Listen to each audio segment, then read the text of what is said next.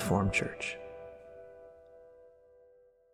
Last week, remember, we had talked about the whole night and day concept, and when Jesus comes, it's called the morning, and when he, retreats to heaven, it's called the night now, as far as the age is concerned. We're always of the day. We have the day perpetually on the inside of us, but for the age, for this world, it's called the night right now. It's the time period in which we live in. The Bible actually says the night is far spent. I think it's in Romans 13. The night is far spent, and the day is at hand. And he's just talking about Jesus' second coming, calling it the day. So we went over that. Won't go over that again. But just to sort of rehearse that in your mind. One thing that may, if we get that far tonight, may be very important tonight is that marriage concept, if you guys remember that we went over last time. That we are married to the Lord. The Bible even talks about in Ephesians 5 that husbands love your wives as Christ loved the church. Christ and the church are a symbol of husbands and wives. And we went over some things last week about how we are, the same way that when a person sleeps with another person, they're one body with that person. The Bible says they become one flesh. Literally. I mean, if you wonder what that means, I assume that that's literal, okay? That they literally become one flesh. I won't explain the birds and the bees to you, but so when we come into union with the Lord, though, it says we're one spirit with him.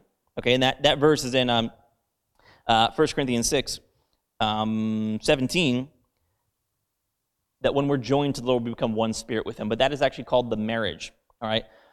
It's very important. We have content on baptism, the baptism of the Holy Spirit, and, sometimes when you're explaining certain concepts, it might be sort of out of left field for some people, but the baptism of the Holy Spirit is that first time, right, that you receive the Holy Spirit on the inside of you. We've gone through a lot of biblical proof for that, but for right now, let's just call it when you first receive the Holy Spirit, when you first get saved, he comes on the inside of you, and that's when you get, quote-unquote, married to Jesus. You become one with him. Jesus really, really beautifully talked about this in John 17. I'd encourage you to read that on your own time. I'll give you the reference just so that you can read it on your own time, but the verses I'm particularly referring to in John 17 would be like verse 11, and then also verse 20 through, it's like 20, 21, a few verses in there. Essentially, Jesus talks, he's speaking to the Father, and he's praying that we would all be one in him, in Jesus, and in the Father. The same way that Jesus and the Father are one, that we would be one in them. And that's talking about that marriage, that union that we have now with the Son and with the Father, that we have the same Spirit that they do, and we've been joined to the Holy Spirit on the inside of us and been made the same as him. So anyway, there's probably a lot to say about that, but that's called the marriage, when the Holy Spirit first comes to live on the inside of you. One controversial thing that I think a lot of people might find a little bit, that they don't agree with it.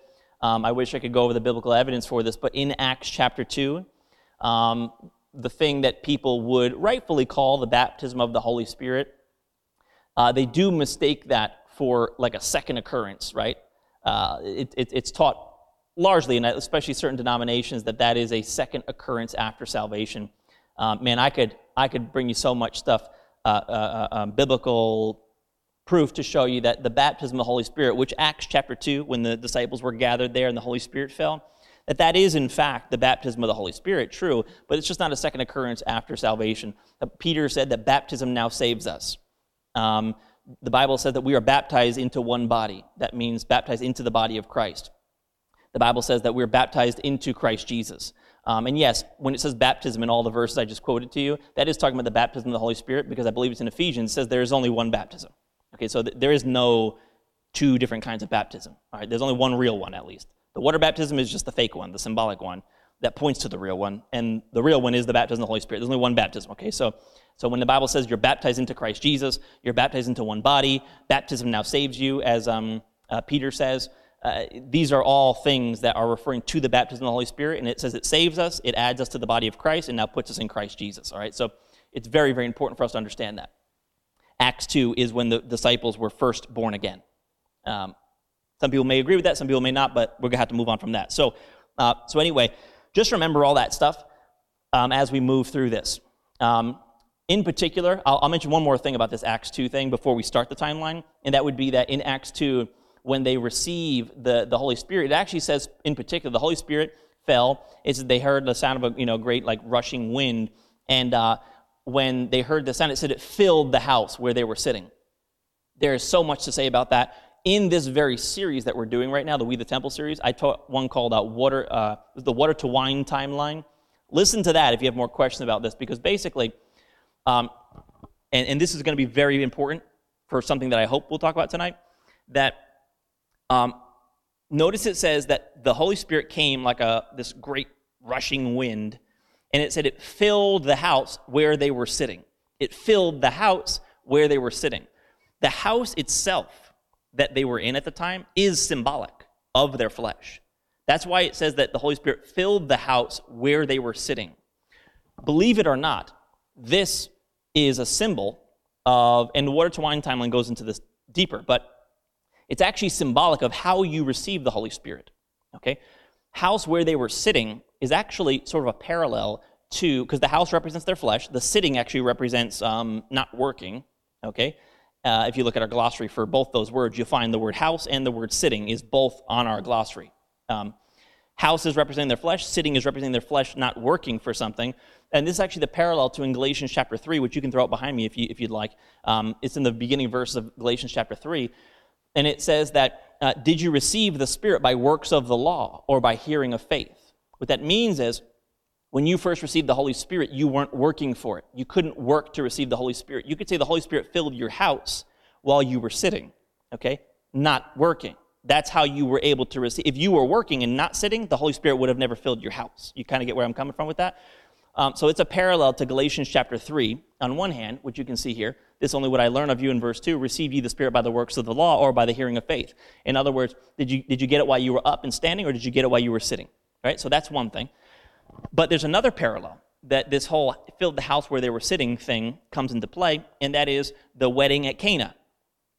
Also symbolizes the baptism, or as we would say at this church, truthfully and biblically, salvation. The wedding at Cana in John chapter 2, there was a wedding, we said last week, right? Jesus and his disciples were invited, and they're the only ones that are said to be invited. I'm not saying they were the only ones to actually be invited to the wedding. They're the only ones that are named to be invited, because it's symbolic of a wedding between Jesus and his disciples, right? That's what it's symbolic of. And at this wedding, how did Jesus and his disciples, quote unquote, symbolically get married here? Well, it's symbolized by a water pot, right? Then Jesus fills the water pot with water. Water is a symbol of the Holy Spirit here, and you can see, how do we get married to Jesus? By our water pot being filled with water. In other words, the receiving of the Spirit, the water, on the inside of us, drinking in the water, as John 4 calls the Holy Spirit, drinking in the water to our water pot, this vessel, this earthen vessel that we have. When you drink in the water, that's how you get married to Jesus. We just said, right, from, 2 Corinthians? 2 Corinthians or 1 Corinthians? What did I give you there? 1 Corinthians 6. That we become one spirit with the Lord. Well, how did you become one spirit with the Lord? Well, when your water pot was filled with water, when your vessel, when your body was filled with the Holy Spirit on the inside of it, right? The other thing that's important, though, so you kind of see, right, this whole, when they received the Holy Spirit, the wind filled the house, the Holy Spirit filled the house where they were sitting, right? Then they weren't working, this is what it's symbolic of, right? Filling their house when their house wasn't working for it, just hearing by faith, right? Well, the water pot was filled with water at what time? Well, the water pot was filled with water. It says, in particular, the water pot is made of stone. The word stone in the Bible means still. Again, check our glossary for that, reformedchurch.com/glossary. So stone means still. So you could say the disciples received the Holy Spirit into their house while they were sitting, not working, right? Because that's how we receive from God, not by works, but by faith. And the stone water pot received the water while it was stone, while it was still. You see that? All this. And what happened when we're sitting and we receive the Spirit in our house? When we're stone, just like that temple, right? Stone on stone exterior. When we're stone and we're not working for it, but we're just believing the Lord, that's when our water pot gets filled with water. And what's that called? That's called marrying Jesus. That's why the stone water pots are filled with water at a wedding. That Jesus and his disciples are the only ones mentioned attending. Well, at least not attending, but only one mentioned invited. Okay? So you can see that this whole marriage ceremony thing is just us receiving the Spirit. When you receive the Holy Spirit for the first time, into your water pot, into your house, that's called marrying Jesus. All right? Very important information. So we're going to keep going. basically what we've gotten to so far is in chapter 1 of Song of Solomon. Obviously, Song of Solomon is a song being sung. It's a symbolic story about Jesus, who is represented by Solomon, and this woman, the Shulamite, who is representing the church, or specifically the temple, because we've been saying this whole series, right? The Shulamite in the Song of Solomon is described the same way that the building, the temple, Solomon's temple, is described, right? And no accident here that Solomon is the one that built this temple. And it's actually Solomon that's a picture of Jesus in Song of Solomon speaking to his temple that he built, right? So a lot of history on that behind us. But anyway, so chapter 1 is actually referring to the Shulamite, this woman who is a believer. She just represents believers here clearly. And chapter 1 is about her under the law. Old Testament saints, under the law, she's working. She hasn't kept her work properly, but then she asks the Lord, where do you make your flock to rest? Where do you feed your flock? We've been through all that. And so Solomon replies to her, and it ends up saying that she sat down, she began resting. She describes Solomon, or Jesus, as an apple tree that she sat down underneath and fed from him.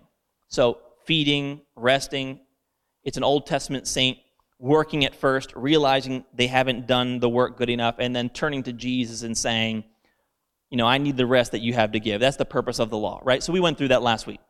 So skipping chapter 1 into chapter 2 now, we already read into chapter 2, but I have a couple new things to share with you about chapter 2 that I didn't say last time.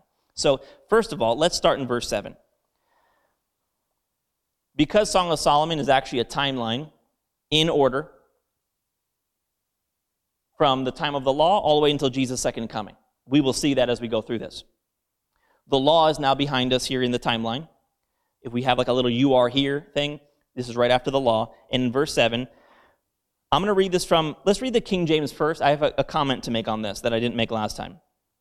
This verse says, I charge you, O daughters of Jerusalem, by the roes and by the hinds of the field, that you stir not up nor awake my love till he please. Okay, so I had a question last week, and that's why I want to address the question here. So I told you that this is not a good translation in the King James Version. I have some proof for that. So let me just give this to you, right, since we're taking our time through this. I don't want to rush this. So the reason why that's not a good translation is for a couple reasons. One, it says until he please, almost like, because there's two main characters in this story, the Shulamite and Solomon. And it almost makes it sound like Solomon is sleeping, because it says that, I charge you that you stir not up nor awake my love until he please. Or at least like Solomon's sleeping, or as if the woman is sleeping until Solomon pleases to wake her up. And that's just, it miscombobbles kind of the meaning of this verse. On one hand, the word he here is not it's not a gendered word, all right? So that's why some translations say she, some say he, because it just means sort of like who or which. There's no gender to it, okay? So that's why there's a difference of translation. That's one point. But this should say either a more gender-neutral word there, as would be proper for the translation, but it is referring to the woman here, and I'll show you. But also, what was another thing here? See how it says that you stir not up nor awake my love? Go to the LSV translation. This is a less important point to make, but I'll just make it anyway. The word my isn't really there, from what I understand in like the Hebrew here. My love, it's not talking about a person when it says love, because when it sounds like Solomon is saying my love, it's almost like it's talking about the woman, like my love. But apparently, from what I read, the my love is actually, the word love there's more talking about a passion, an emotion, not a person, not a subject. So it's more like, that's why this says, do not stir up nor awake the love until she pleases. That's a good translation there. On one hand, because as we read through this book, you'll find out it's the woman that's sleeping. So this is about the woman sleeping, not Solomon or something, on one hand. The second thing is, this is awake the love. This is important too, because if what I read about the Hebrew is correct, again, this is a lesser point here, regarding awakening the love. Earlier, we had read that this woman talks about Solomon as the one that her soul loves. That is referring to faith. If you've read our Obedience of Faith article or teaching on that, you know that to love the Lord your God with your heart, with all your soul, with all your mind, is referring to faith. And coincidentally, she doesn't say the one I love with my life, even though the church says that today, right? You don't love God with your life. You love God with your soul. And that's what she says, the one that my soul loves. So actually, when he says here, if that Hebrew is correct about awake the love, like it's referring to her love being awakened, that would be referring to her faith. Don't awaken her faith until she pleases. Okay, so if you kind of put that all together, okay, so hopefully you kind of understand that. Regardless, it is talking about her waking up, though, throughout the book. She is sleeping, and it's saying until she pleases. This, essentially, as we go through, you'll see, this is essentially Solomon saying of the woman, she's sleeping right now, which in the Bible, the word sleep is used as like unconscious, unaware. All right, you can read, I think it's 1 Thessalonians 5 for that. But it's like unconscious, unaware, not thinking soberly, not seeing something. And so it's essentially showing her lack of knowledge as someone who is still growing in her understanding, growing in her faith, and therefore it calls her sleeping because revealing her lack of knowledge here. And it's Solomon basically saying that don't wake her up until she pleases to be woken up. Okay? That's pretty powerful in and of itself because it really does show that it's our lack of knowledge at this point is not because we're on a governor, like we can't know Jesus fully or something. We can be woken up. The Bible says we are of the day now, presently. It's true that everyone will know Jesus after he comes back, but we aren't of the day once the day comes for the age. We are already of the day and of the light. We're children of the light. Literally, children of the light is like saying children of the truth right now. So we can be woken up whenever we please. Okay, so I want to dwell on that verse a little bit to give you a little clarity on what that's talking about. If the Hebrew is correct on what I told you, this would essentially be saying, don't awaken her faith until she pleases. And as we go through, we'll see it is the woman here that is sleeping. So anyway, let's go to verse 8. All right. So I'm going to reread this particular portion because I have new points to make to you. So remember this was talking about, you see Solomon here leaping upon the mountains. And we said mountain means heaven in the Bible, right? So last week, for those listening online, this message is definitely not meant to be heard by itself. You need last week. But it says, the voice of my beloved, referring to Solomon. Behold, he comes leaping upon the mountains, skipping upon the hills. My beloved is like a roe or a young hart. Behold, he stands behind our wall, looks forth at the window, showing himself through the lattice. I commented on that verse last week. But notice, in verse 8 again, he's leaping upon the mountains. Mountain means heaven. This is actually Jesus stepping down from heaven at this point. Okay? Even Moses coming down from Mount Sinai is actually a symbol of Jesus. The way that Moses came down the mountain the first time, representing, himself, giving the law. Moses came down the mountain the first time, representing himself. He broke the tablets at that point, showing that the first mediator coming down the first mountain, Mount Sinai, gave a law in the first covenant that is always broken. But then you notice that Moses came down a second time with glory this time, showing that he represents Jesus the second time he comes down the mountain, showing that Jesus, the more glorious mediator, came down the second mountain, the true mountain being heaven, right? Which again, we have proof for that on our glossary. And then those tablets were not broken, but they were put in the heart of the tabernacle, all right? And that shows that God sent Jesus down as the more glorious mediator in the more glorious covenant, because the second time Moses came down the mountain had more glory than the first, if you notice. 2 Corinthians 3, you can read about that. And so he did this. He gave a law that wasn't broken because this is a law that now we can keep. And it's a law that goes in our heart. And that he put the law in the heart of the tabernacle. So, and actually that's why the law here is, that same law is in the heart of the temple as well. So mountain, that coming down the mountain concept is referring to Jesus stepping down the mountain. See, Solomon leaping upon the mountains here, coming to his beloved. This is referring to Jesus coming down from heaven, coming to save us, coming to furnish us with all those blessings that he wanted to provide us so that we could be one in his glory. So this coming down the mountain, that's Jesus' first coming. Look at verse 10. The important part that we pointed out, though, last time, read these verses very carefully with me, okay? So it says, my beloved spake and said unto me. So Solomon says unto this woman whom he came to save, right? Rise up, my love, my fair one, and come away. We said this particular phrase. This is Solomon comes down the mountain, but as he's ascending, right? As he's ascending back up the mountain, he tells the woman to come with him, come away with me. And this is that following Jesus concept that I won't repeat from last week.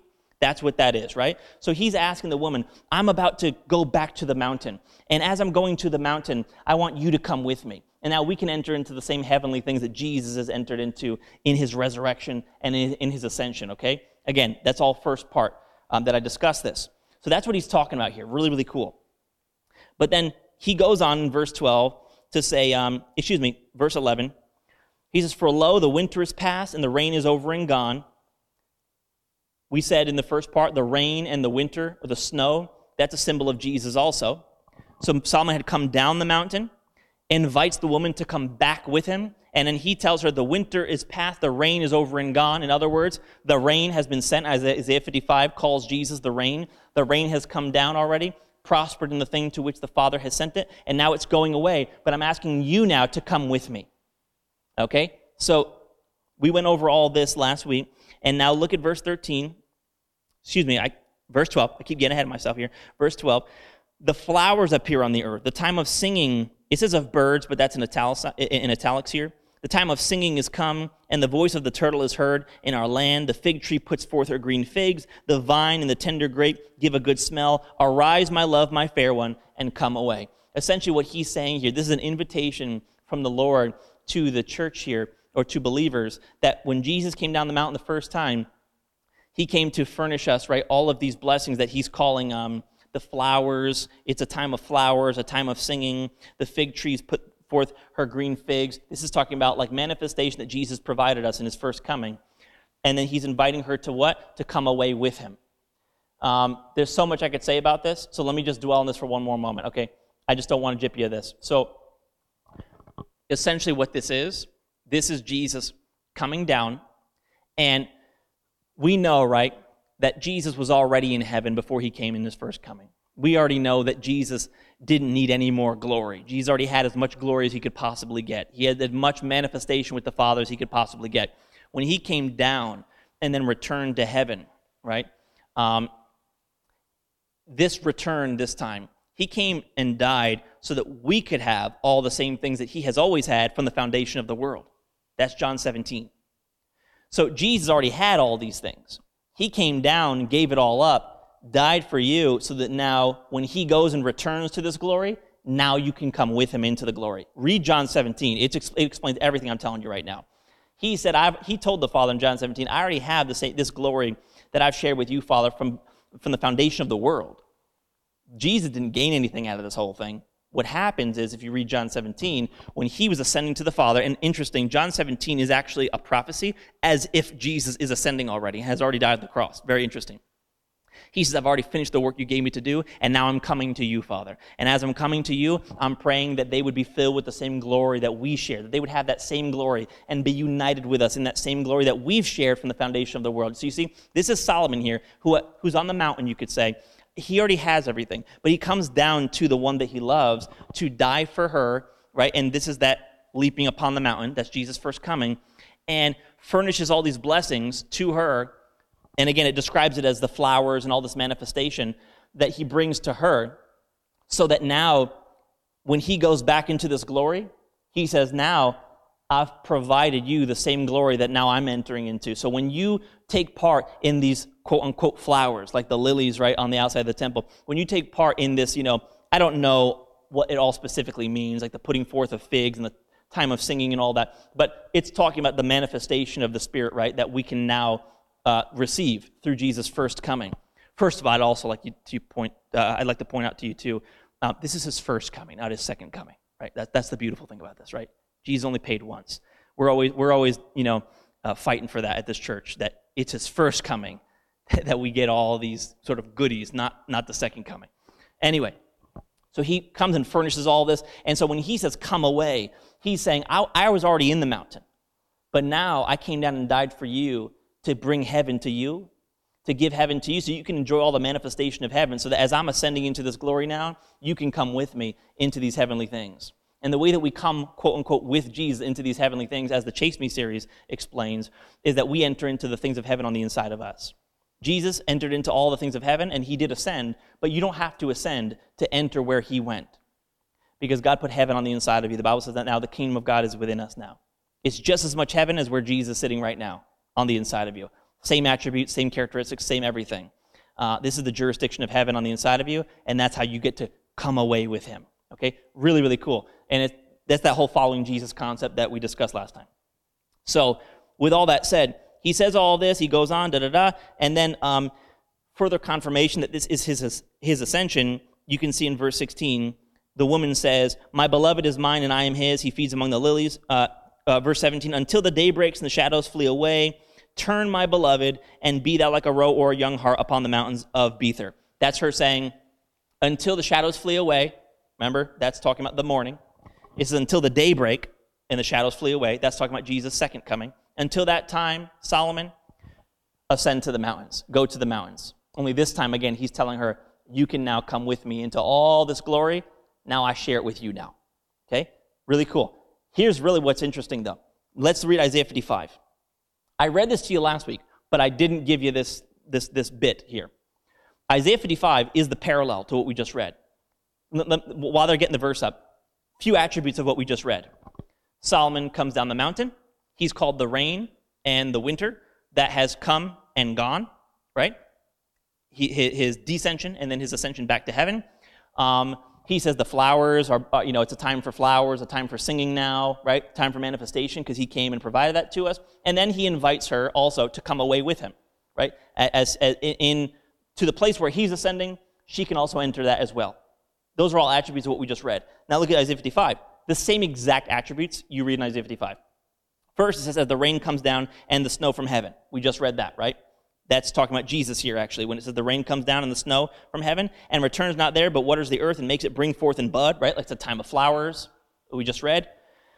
It says that it may give seed to the sower and bread to the eater. That just means enough for you and enough to give. Verse 11, so shall my word be. Jesus called the word of God. And he's saying, so shall my word be. So shall my word be what?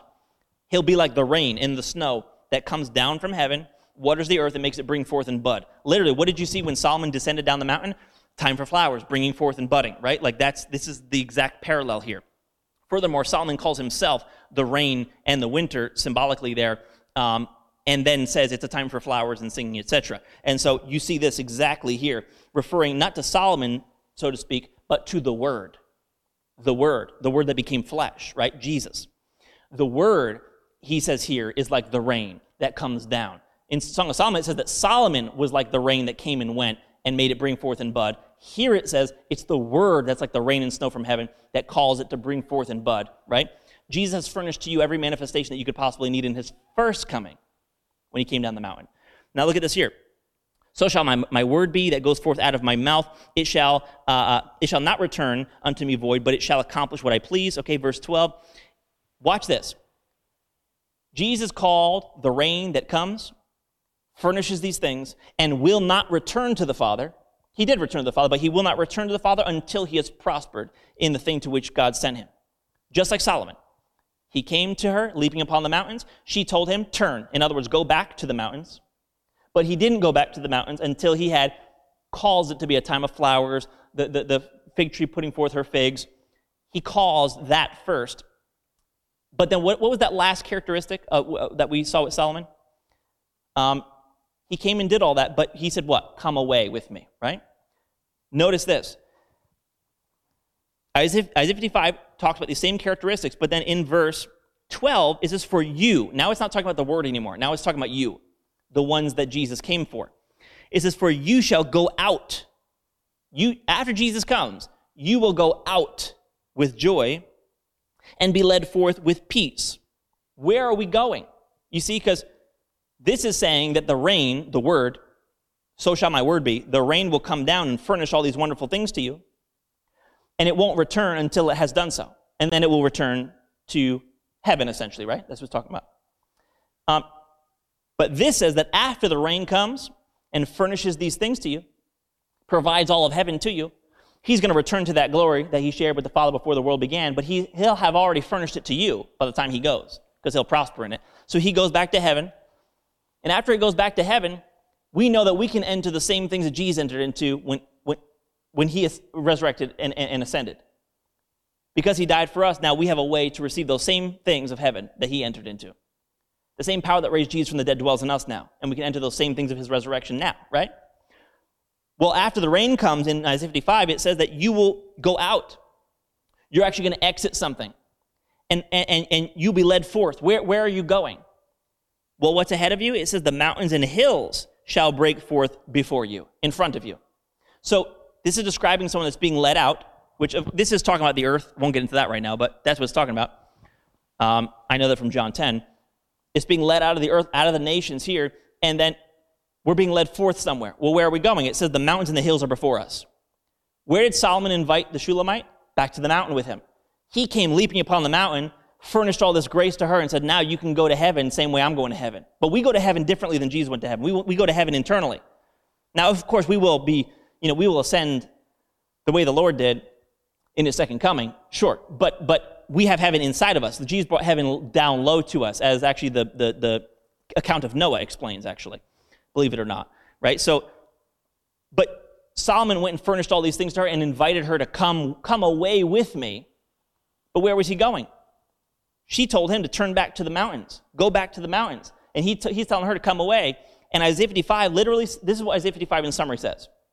I'm going to have to end pretty much here. Isaiah 55 pretty much says, if I were to summarize it, that the word of God is like the rain that will come down, furnish all of heaven to you, to manifest through you, and he's not going to leave until he does so. And when he does leave and ascend, you will also be led out of the things of the earth.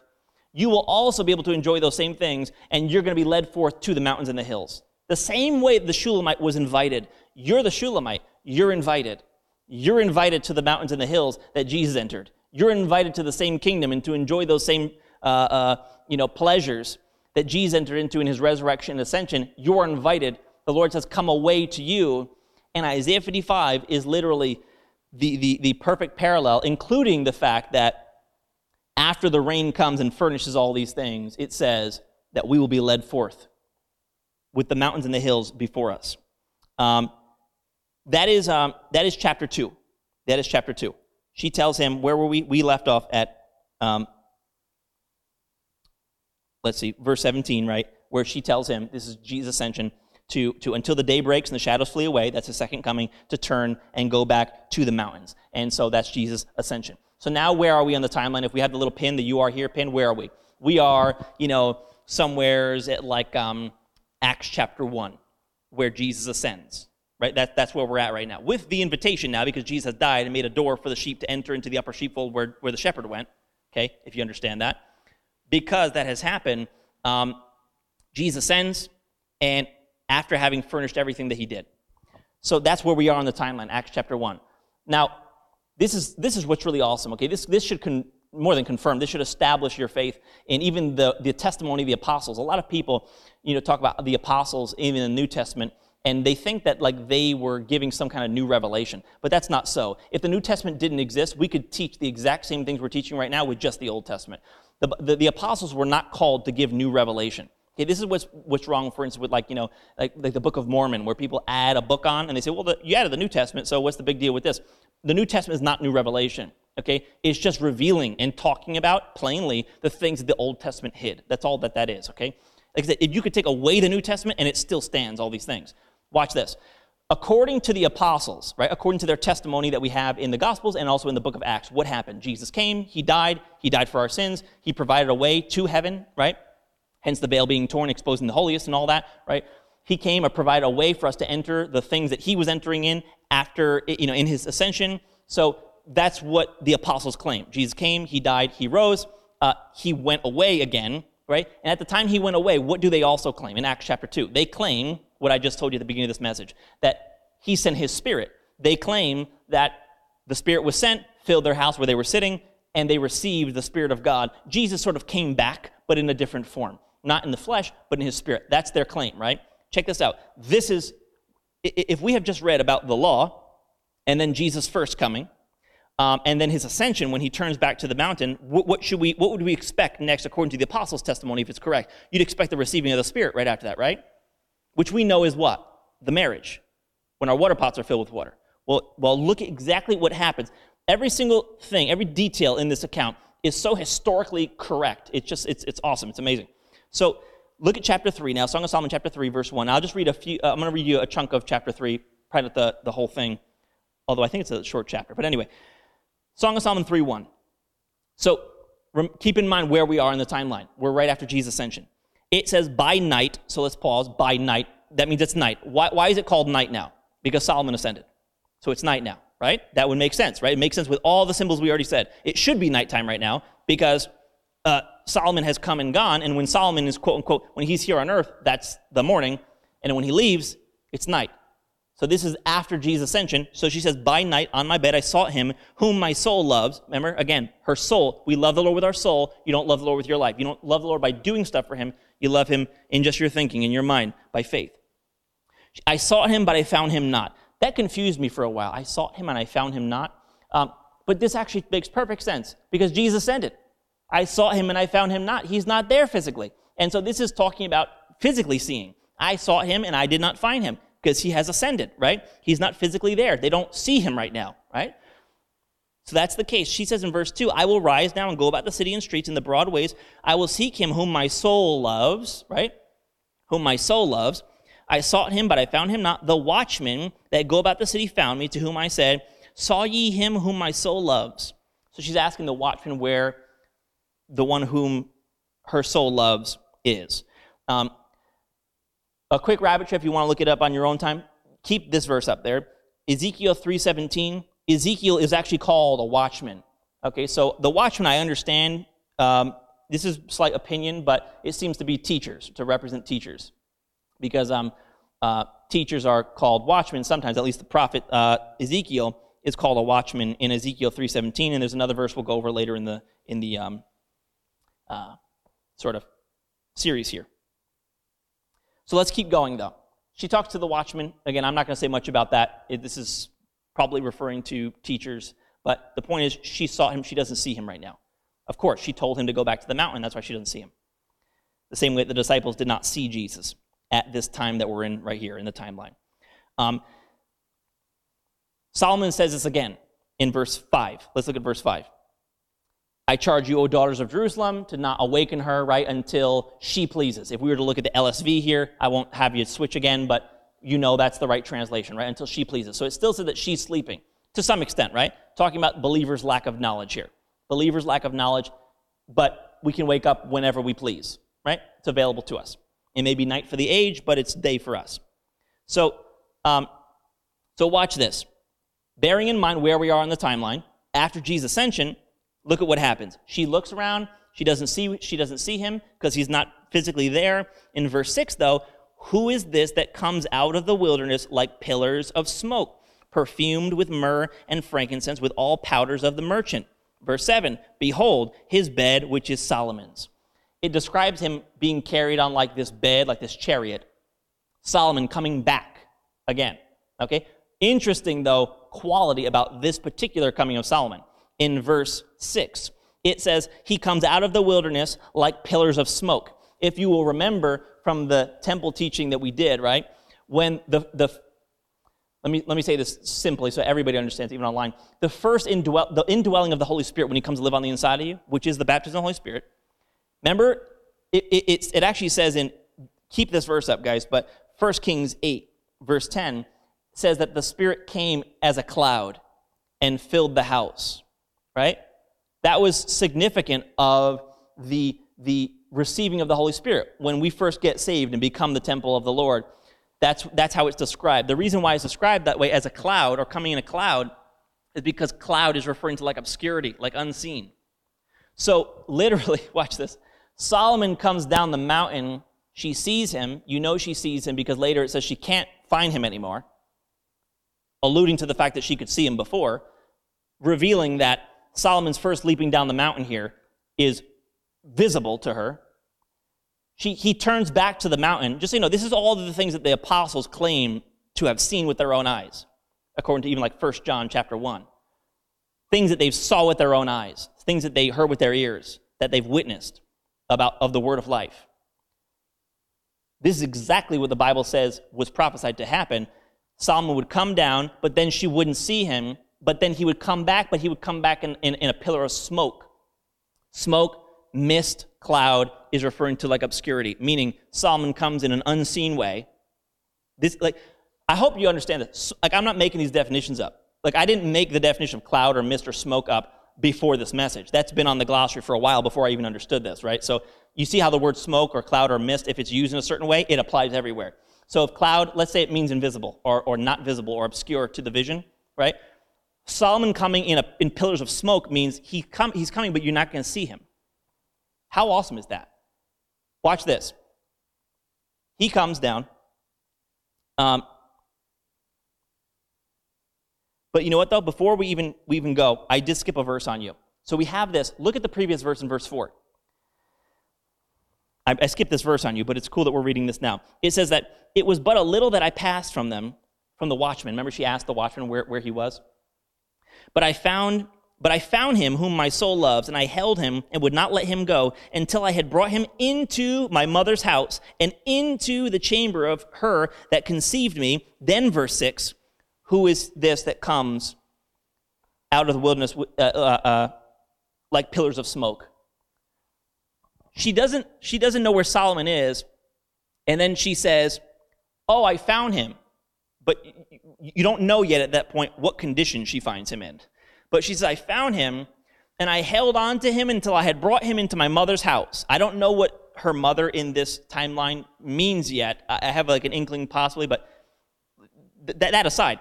Until she brings him into her house and into her chamber, okay?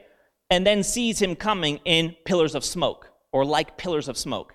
The same that the Holy Spirit is said to be indwell the temple in a cloud. So clearly what this is the sending of the Spirit, where Solomon, Jesus, came back again, but he came back in obscurity into our house. This is the first time she's saying here that she's brought him into her mother's house, into these chambers. And again, I already taught you at the beginning of this message that is symbolic there of how we receive the Spirit. When we receive him into the house in which we're sitting, for instance, right? The house is a symbol of our body. So she brings Solomon into this house, into her chambers, but he came this time like pillars of smoke, meaning he came unseen, in obscurity, to dwell inside of her. There's a million different parallels just like this. Even like in our Joseph timeline, it's the same thing where Joseph goes to the Gentiles and goes into the house, if you guys have heard that message, and goes into the house of the Egyptian. It's also representing Jesus returning and dwelling inside of us. But that aside, so you can see this is the receiving of the Spirit, and I just had a few more verses to read to you. Let's, for the sake of time, because I don't understand most of this anyway, skip from verse 7. You can throw verse 7 up there. It says, behold, his bed, which is Solomon's, 80 valiant men are about it, all the valiant of Israel. It describes it says men that are with him. I don't know what that represents yet, but clearly Solomon is coming like pillars of smoke, meaning unseen and in obscurity.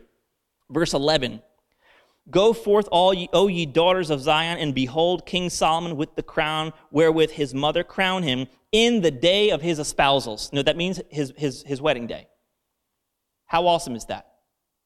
Do you realize what you're reading and how legitimate your faith is in the things you believe? This is thousands of years written before Jesus came. I want to show you the legitimacy, and we're not done with this either. The legitimacy of what you believe and the legitimacy of the apostles' testimony that we've been testified to, that's a real thing, that Jesus really came and did this for us, okay? Watch this. And I'm basically closing here. And that is this, that Jesus came, and he came down from heaven. A man would come from heaven. He would come and provide all these things to us before he ascended. And after he ascended, he would, of course, invite us with him, right? Which is what at least we at this church believe, right? The church broadly is catching up to that one. But nevertheless, though, that this happened, and after he ascended, that his Spirit was sent. And Jesus returned, but not visibly, but he would return in obscurity, right? They received his Spirit on the inside of their house, and that is the day that they got married to Jesus, because it's called a wedding when the water pot gets filled with water, okay? The day that Solomon came to the one he loves, after having provided it first, but the day that Solomon came to the one that he loves to come into her house is called here the day of his espousals, his wedding day. I could go on for even longer about this, but I'm going to basically end this here. On top of that, this is the real beautiful thing about the Jesus that you know, okay? What Jesus wrote this for you, okay? Like, you have to understand this, that this was written by God. And you shouldn't just take that just because, but the Lord will show you that this is from him, okay? And it's evident even from the things I've been saying tonight, that this is inspired by God. But watch this. The Lord wrote this for you. And he says here, he comes in pillars of smoke in the day of his espousals and in the day of the gladness of his heart. literally what this is saying is here, and we'll see if I can say it without getting messed up here, but that what he's actually saying, what the Lord wrote in Song of Solomon, is that the day of the gladness of his heart, his happiest day is the day that he married you. That's what that says. That's what he wrote. That's the day of the gladness of his heart, is the day that he married you. I don't think you need another person to satisfy you for the rest of your life if you got a hold of that. You just don't. I'm not saying there's anything wrong with getting married, having a girlfriend, having a boyfriend, if it's correct and it's godly. But I'm just telling you, when you know that, whose approval do you need? What else do you need? Other things are extra as a help, and there's nothing wrong with that. God will encourage that many times. But I'm just saying, when you understand that God is telling you that the day of the gladness, this is referring to Jesus, the day of the gladness of his heart is a day that he married you. The day that he married you is the day that he came into your house. In obscurity, granted, you didn't see him in smoke, but he came nonetheless, and he was joined and became one spirit with you, and that's his happiest day, was the day he married you. Yeah, I'm going to stop there, because then I'm just going to screw me up if I say anything further. But that's awesome. That is awesome. That is so satisfying, right, to us to understand that this is how God sees us. And as you go through this, of course, I'm done right now. As you go through this, you'll see this kind of love song back and forth between the church and between Jesus. But it's such a cool thing to see that this is the way the Lord perceives his becoming one spirit with you. And as we go forward, it's very interesting. From this point in the book, for the rest of the book, only now, leading into the next chapter, because that's the end of chapter 3, does he call her his sister and his spouse. Not before it, but only after, because he just got married to her. Now he calls her his spouse, which we are today. As believers, why? Because we've got our water pots filled with his water, because we've had Solomon brought into our house. Anyway, really, really awesome stuff. This is the parallel to the Joseph timeline. For further confirmation, Joseph came to, if you notice, Joseph, who represents Jesus, came to the sons of Jacob in a coat. That's represent Jesus came to the Jews in flesh. And when the Jews rejected him and threw him into a pit, as Jesus was, after he died, he went to the pit under the earth. But Joseph rose again, right, out of the pit. And after Joseph rose out of the pit, which represents, of course, evidently, Jesus rising out of the pit in his resurrection, because the sons of Jacob had rejected him, he went and said to the Gentiles, just the way that Joseph went to the Gentiles. But when Joseph went to the Gentiles, he didn't go to the Gentiles in a coat. The same way that Jesus is not amongst us right now in a coat, in other words, in his own personal flesh, but he's in our house. And it says then Joseph was in the house of the Egyptian. And that shows that right now we have Jesus with us, but he is unseen, pillars of smoke.